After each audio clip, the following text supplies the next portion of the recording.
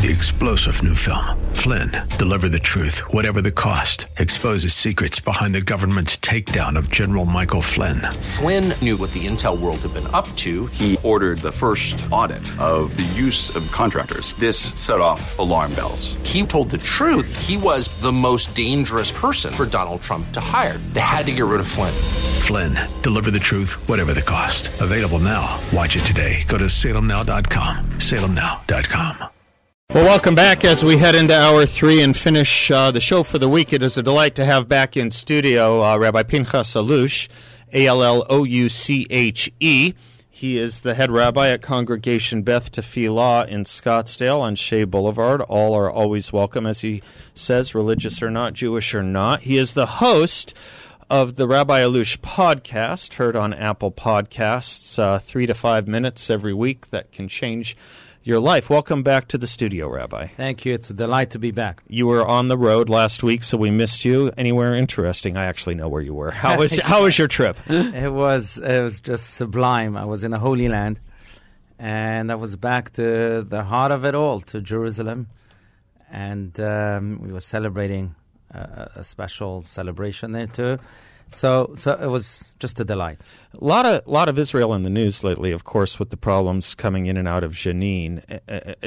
How affected is the rest of the population there by this? I mean, it's such a small country. Do you want to give the audience maybe a sense, the audience that hasn't been there, a sense of how small it is, actually? Yes, I mean, it's the size of New Jersey. That's what they say. That's how big the country is physically, geographically. And you're right. I mean, there is so much going on, especially when it comes to the conflict with the Palestinians. And yes, last week there was an operation that the IDF launched against terrorism that was stemming from this village called Jenin. It's quite astounding because after the operation they revealed that they found weapons in almost every single apartment and basement that they entered, which showed indeed that this was a place filled with terrorism and just evil people. And hopefully they were successful, if not in eradicating it, then at least in controlling it for the meantime.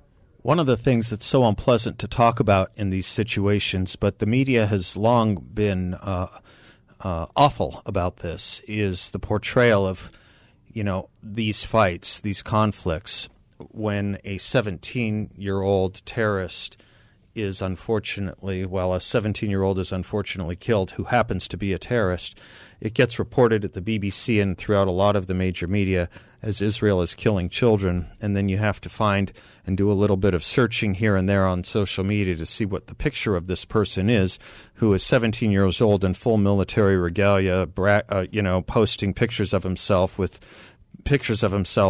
rifles and grenades and all kinds of terrorist statements on their own social media. It's hardly as if we're killing children here. Absolutely. And I think Benjamin Netanyahu, the Prime Minister of Israel, put it best when he said that they use civilians to protect their weapons. We use weapons to protect our civilians. Correct. And it's just unfortunate, but their only goal is to murder. Mm-hmm.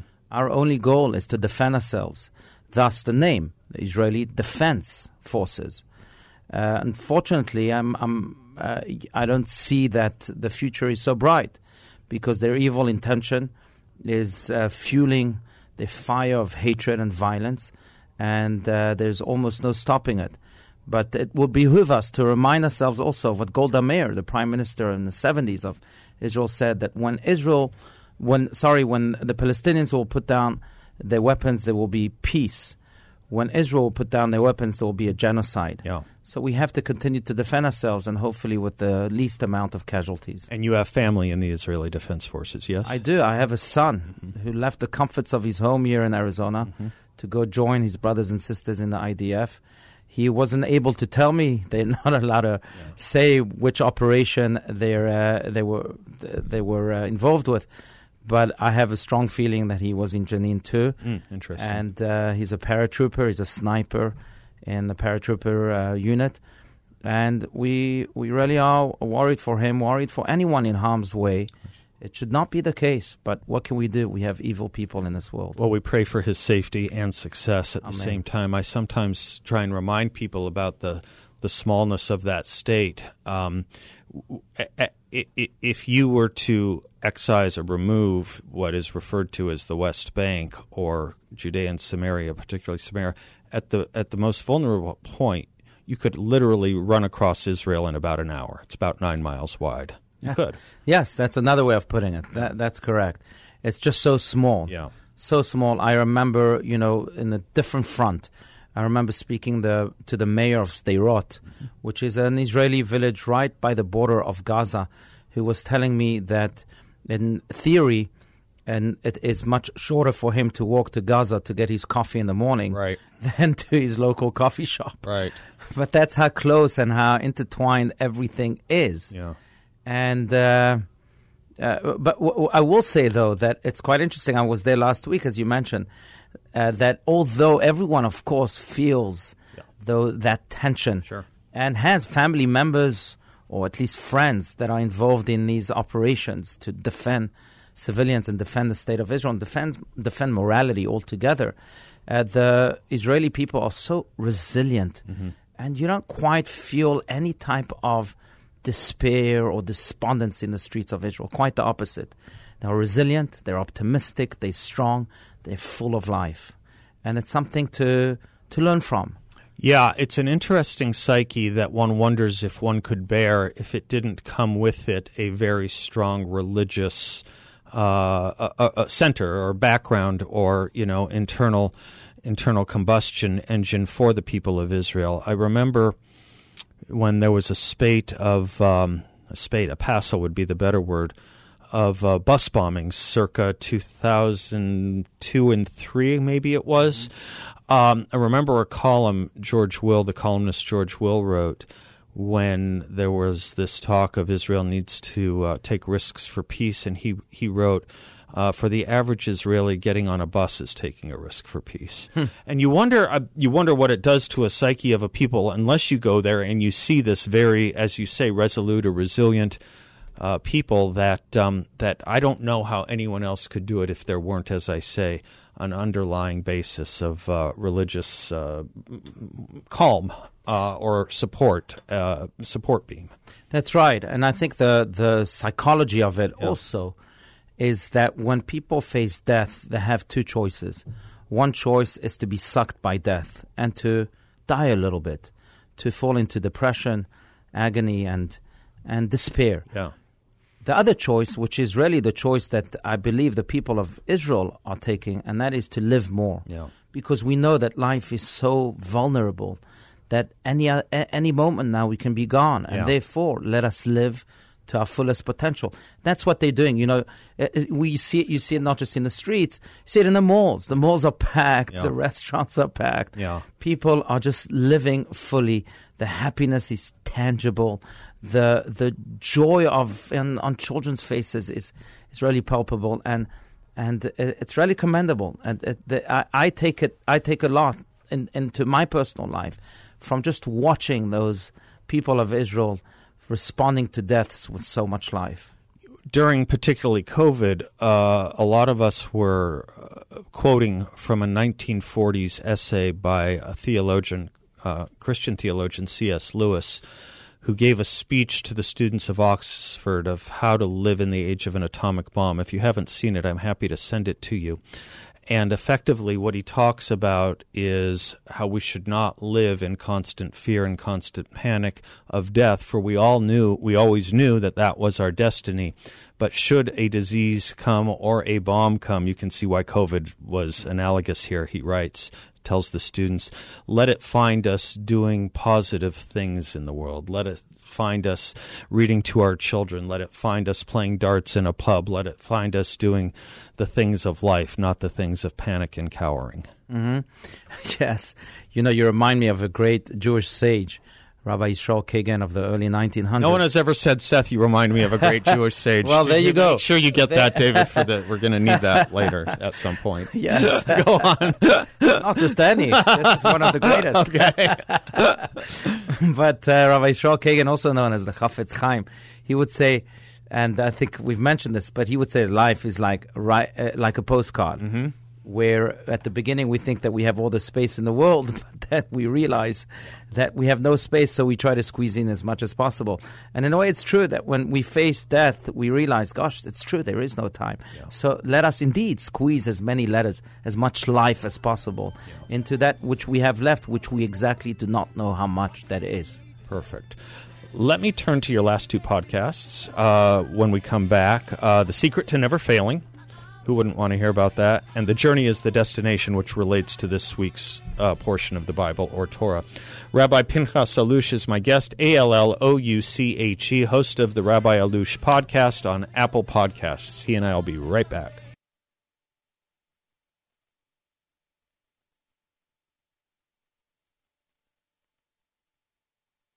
Welcome back to the Seth Leibson Show. Rabbi Pinchas Allouche is my guest. You like that little intro music? Yes. We had that as a surprise for you. Oh, thank you. That's just wonderful. That's Arlo Guthrie, who many people know from Alice's Restaurant and Good Morning America, How Are Ya? But that's an old Hebrew, I guess you would call it an old Hebrew folk song. It is. A lot of different interpretations as to it. Yeah. Go out with it too, David, if you don't mind. It's a fun song. Rabbi Pinchas Allouche is my guest. He is the head rabbi at Congregation Beth Tefillah, Tefillah, on Shea Boulevard. All are welcome. Host of the Rabbi Allouche podcast. The Secret to Never Failing is the podcast of 2 weeks ago. Tell us what the secret is, Rabbi. You start with a story about a young boy looking up in a tree and being able to climb it when every other friend of his was either afraid to or unable to. Right. That's true. So the secret to never failing is to be connected above. But it is indeed a story about a young boy who was playing with his friends this game of who can reach the point of the tree, the highest point of the tree. And this young boy won. And when his mother asked him, how did you win? He said that I paid attention that when my friends were climbing, they were looking down. And as soon as they looked down, they became afraid and they quit. I said to myself that when I will climb the tree, I will never look down. I'll always look up. And that's what I did. Thus, I won. And his mother then jumped on this teachable moment and said to her son, well, that's a lesson for life. If you never look down and you always look up, if you're always connected above, you won't be able to fall below. And that is indeed the secret to never failing. We have to understand that at the end of the day, there is a master to this universe. There is a king to this palace, so to speak. And that is God. And if we put our trust in him, then nothing, no storm in this world will be able to destroy us. Maybe shake us up a little bit, but not destroy us. You know, it seems there's an additional life lesson here, or an attendant one anyway, that at any decision point or crossroads that may come to adult decisions, where it's not just simply a game of climbing with your friends as a young child, we face a lot of decisions wondering whether we should take them or not, make them or not, choose which road to go or not. And it seems to me the lesson that you would draw similarly here would be not just looking up, but maybe the notion of looking at what the positive could be and never and putting that in front of all the reasons not to do it, what the negatives could be. You know, it's a balance, obviously. One wants to be prudent about these things, but you want to look about what you can achieve, not how you can fail. I would think that would be an attendant message here. That's right. Yes. You know, it's interesting because it's like the spies, kind of, what we talked about a couple weeks ago. Very good. Yeah. Very good. Exactly. And it's interesting because we live in a generation, if you think about this, that looks down all the time. We used to live in a generation 20 years ago, before phones, before cell phones, that looked straight towards the sceneries that surrounded us. Now we look down towards our phones. Yeah. And it is time to restore this look heavenward that we so need in order to indeed survive the storms of life. You know, I think that that's also one of the great differences, if you think about it, between animals, most animals, 99% of animals, and human beings. We have the ability to look up. Yeah. Animals don't. Interesting. Say something more on that. Because, yes. Yeah, okay, go ahead. And in a way, I think this Instinct is versus reason kind of thing? That's right. Okay. And this is what enables us to overcome animalistic instincts and inclinations. Mm-hmm. The mere fact that we can look up enables us indeed to be a little more divine than animals, to be a little more in control than animals, and to, yes, be a little more moral and ethical than animals. That is the main difference between animals and human beings, and in a way it's a difference that we ought to capitalize on day in and day out. I think it's important in society, too, to understand that distinction between animal. Well, really, it's a tripartite distinction, isn't it? That there's a difference between humans and God as there is between humans and animals. This is a country that was really founded on that notion. I like to talk about this a lot. If you read our Declaration of Independence, that all men are created equal and endowed by their Creator with certain inalienable rights, the point being that we are, as humans, all equally human. That means we're all equally below God, but above animals, and we don't treat, by being equal, humans as animals, which is unfortunately a rough and terrible start that parts of our country didn't get the lesson on until too much later. That's right. I mean, there's a clear distinction between the two, and in a way we are in charge of animals, but just like people that are in charge of others, we have to be higher than them, maybe morally, ethically, and sometimes we just don't see the difference between animals and human beings, unfortunately. Or as they say, creatures on 4 legs and creatures on 2 legs. Yeah, right. And what makes us, again, one of the things that make us human beings is that ability to look up, to be connected to the divine, and to exercise self-control. Just because God is telling us, don't do this. Right. We can understand we are lower than God, or is it lower than the angel? A little lower than the angels? I can't remember the exact biblical phraseology of this, but animals can't understand that. Right. They don't have the ability to do that. No, they're almost robotic in that sense.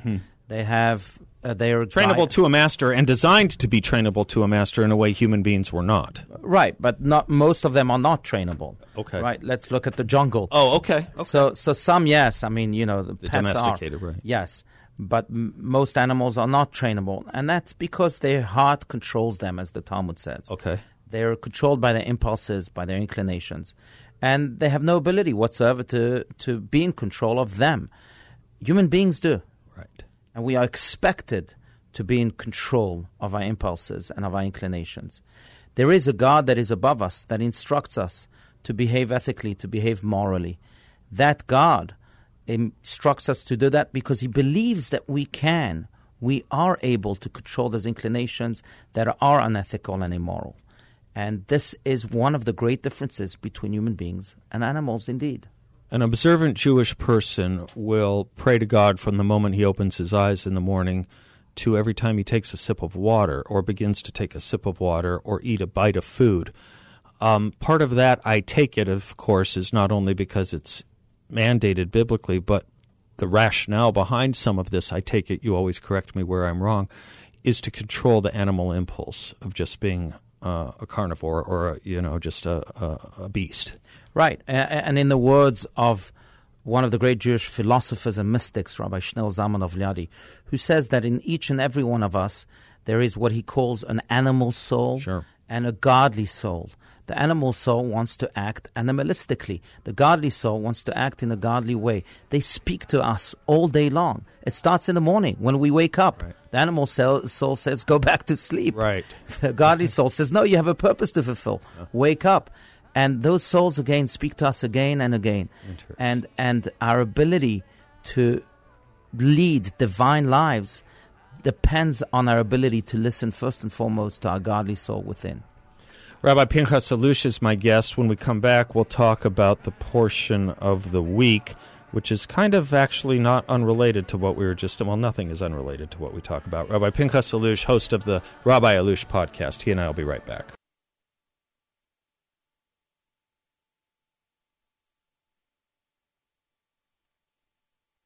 Welcome back to the Seth Leibson Show. Rabbi Pinchas Allouche is my guest, Allouche. He is the host of the Rabbi Allouche podcast. You can get it on Apple Podcasts. You can follow him on Facebook.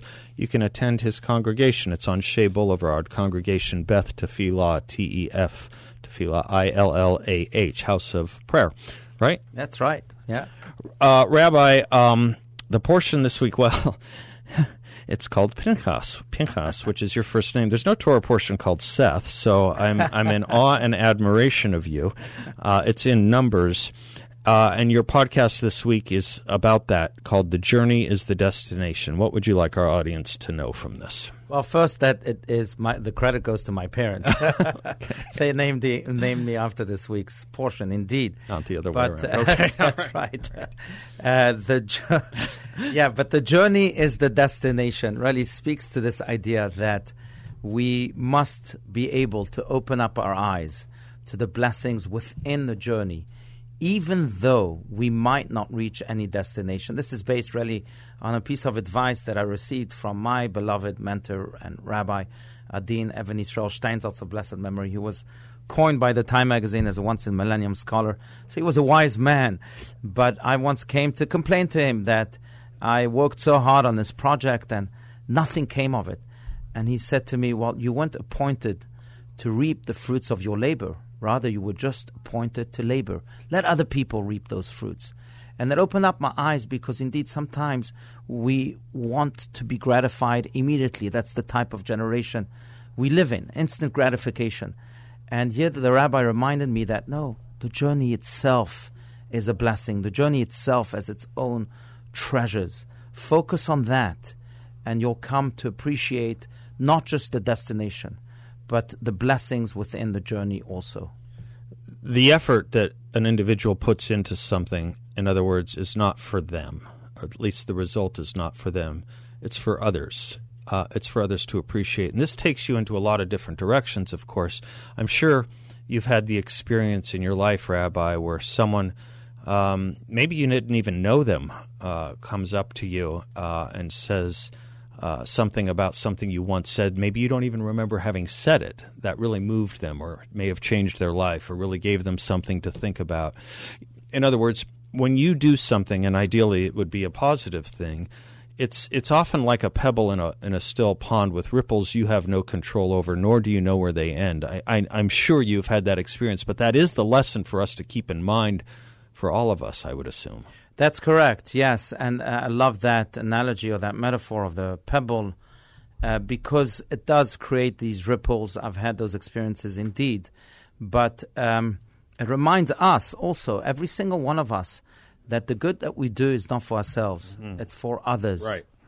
And if we can connect to this idea, I think we'll eliminate much frustration, we'll eliminate much ego, and most importantly, we'll become channels of the divine that flows through us and through us. Yeah, right. The ego part is interesting. When you think about what you're doing as it being done for other people, that's an automatic damper on ego. But it's also a good way to think about how you might integrate. A lot of people don't know if they're charitable enough or want to be more charitable.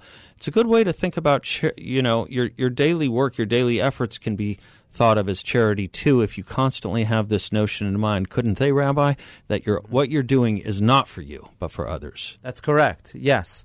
And therefore it's also not dependent on you. What I mean to say is that, and we may have mentioned this before, but one of those expressions that really bother me and that we hear all the time is that expression that is connected to charity when people say that they want to give back. Uh-huh.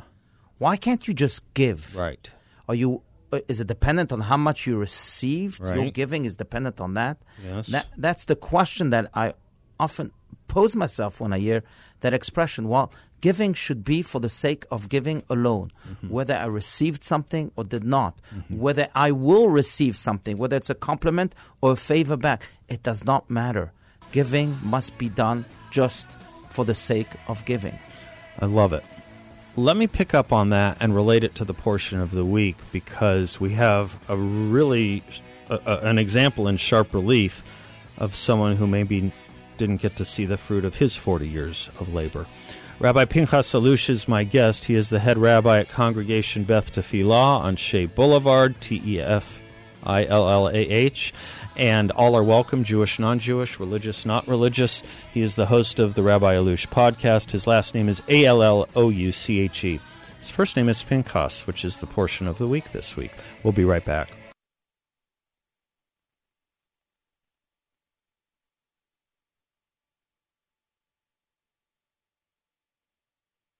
Welcome back to the Seth Leibson Show. Rabbi Pinchas Allouche has been our guest this hour.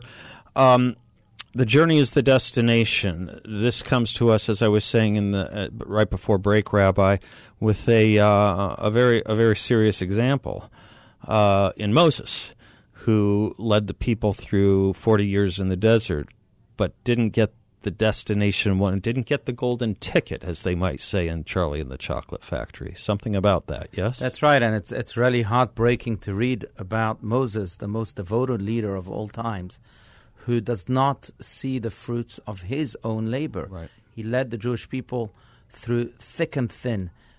The journey of the Jewish people in the desert was just arduous, to say the least. And here, finally, he comes to the Promised Land, and God says, no, you can't enter it.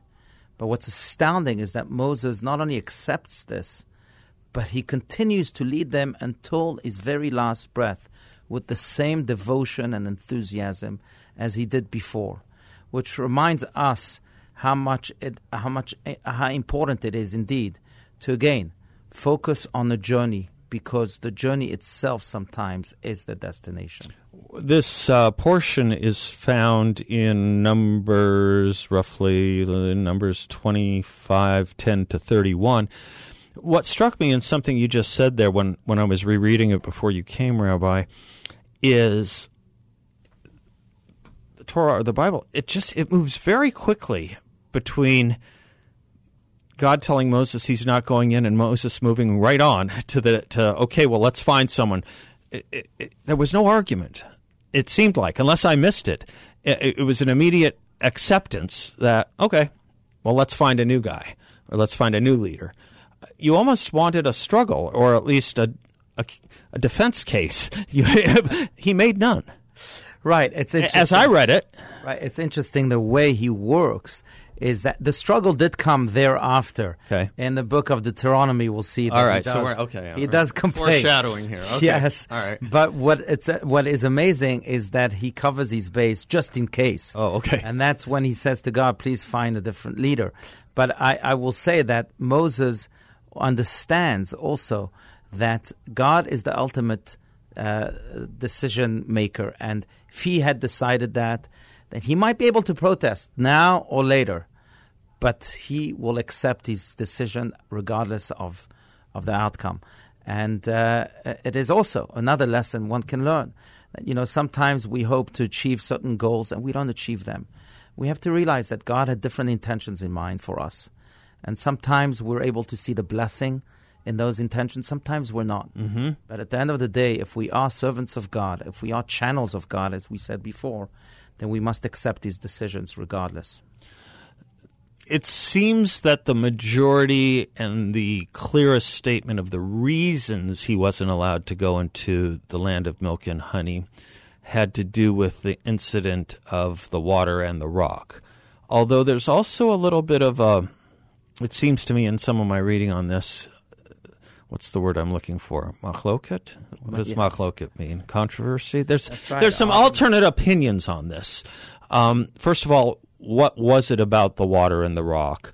Was it his use of the word we, meaning he and Aaron, as opposed to God? Was it that he struck it with a rod rather than asked God to do it? And then there was this other dissenting opinion I saw too, Rabbi, that it also had something to do with the way he showed some kind of lack of will when the spies came back and he fell on his face. There was some opinion by some famous scholar in the past that said that he showed too much weakness or not enough resilience when the 10 spies came back and said, we can't do this. There's something about him falling on his face, which also seems somewhere in the lore to be part of this. But what is your lesson as to why he couldn't enter the land ultimately? You're right. Yes. So there are different commentaries. It's unclear as to exactly why he wasn't able to. Some say it is indeed because he hit the rock. Instead of speaking to it, could God command him to speak to the rock? Some said, like you said, because he demonstrated weakness instead of taking the lead when the spies came back with a negative report and infusing the Jewish nation with hope. Some say, like Maimonides, that it was because he called the Jewish people just before he hit the rock. He called the Israelites rebels. Rebels. Mm. And how dare a leader speaks like that about the people that he is leading, regardless of what they may or may not be. A leader must be filled with hope and faith in the nation and love towards that nation. So there are multiple explanations to this, but I would say that God, we have to look at the bigger picture, because God was preparing a leader of the younger generation for the younger generation. Every leader has his time. Moses' time was during the 40-year journey in the desert. Then there was a time for him to pass on the baton, so to speak, to a younger leader who can deal with the younger generation and its new problems and enigmas and issues.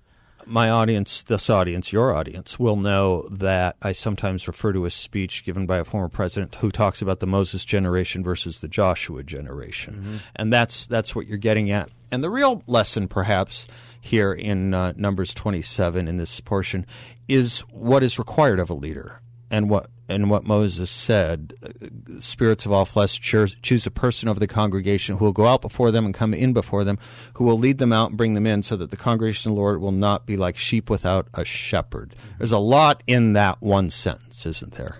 Yes, there is a lot. And if I may turn our attention to just one little word, which says it all, because he asks for God to find a man who has a divine spirit in him.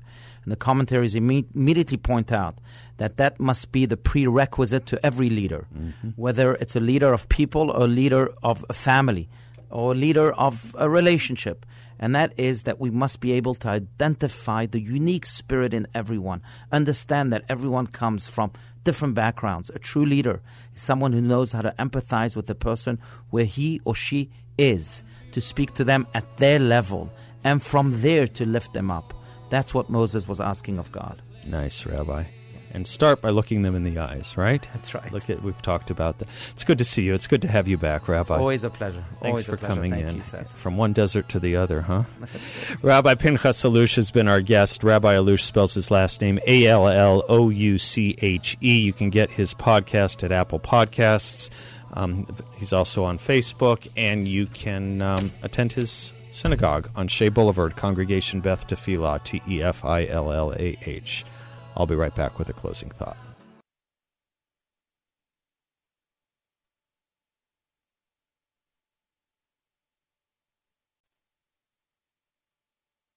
Folks, thinking about the economy, when you have the stock market's volatility and people talking about a recession, you have non-transitory inflation, you have bank failures, you wonder where you can go to invest. Why Refi has an answer. You can invest with them. They have a portfolio with a high fixed rate of return that's not correlated to the stock market or the Federal Reserve.